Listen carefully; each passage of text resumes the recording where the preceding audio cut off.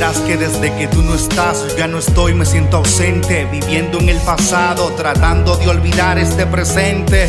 Y los recuerdos y las fotos están en mi mente. Si hubieras sido más paciente, me hubieras entendido y hubieras estado conmigo siempre. En las buenas y en las malas todo sería diferente. Seríamos una familia, un referente, juntos para siempre. Y no fue así, tomaste tu camino y decidiste huir y largarte sin importarte las consecuencias de un amor que se destruye. Etapas de la vida que se construyen con el dolor humano, la fuerza de un corazón malo, las lágrimas de aquellos inocentes que lloramos, que nos duele porque de verdad amamos. Ojalá estuvieras aquí para poderte decir que me has jodido todo, pero igual sigo por mí.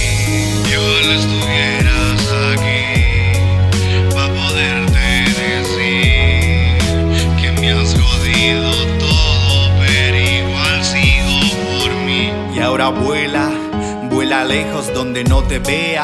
Construye un castillo pero en la arena, y que se destruya cuando suba la marea. Cuando lleguen los problemas, que pase de ti, que no te vea, porque el pasado siempre se las cobra. Cuando menos te lo esperas, ya sabrás que se siente.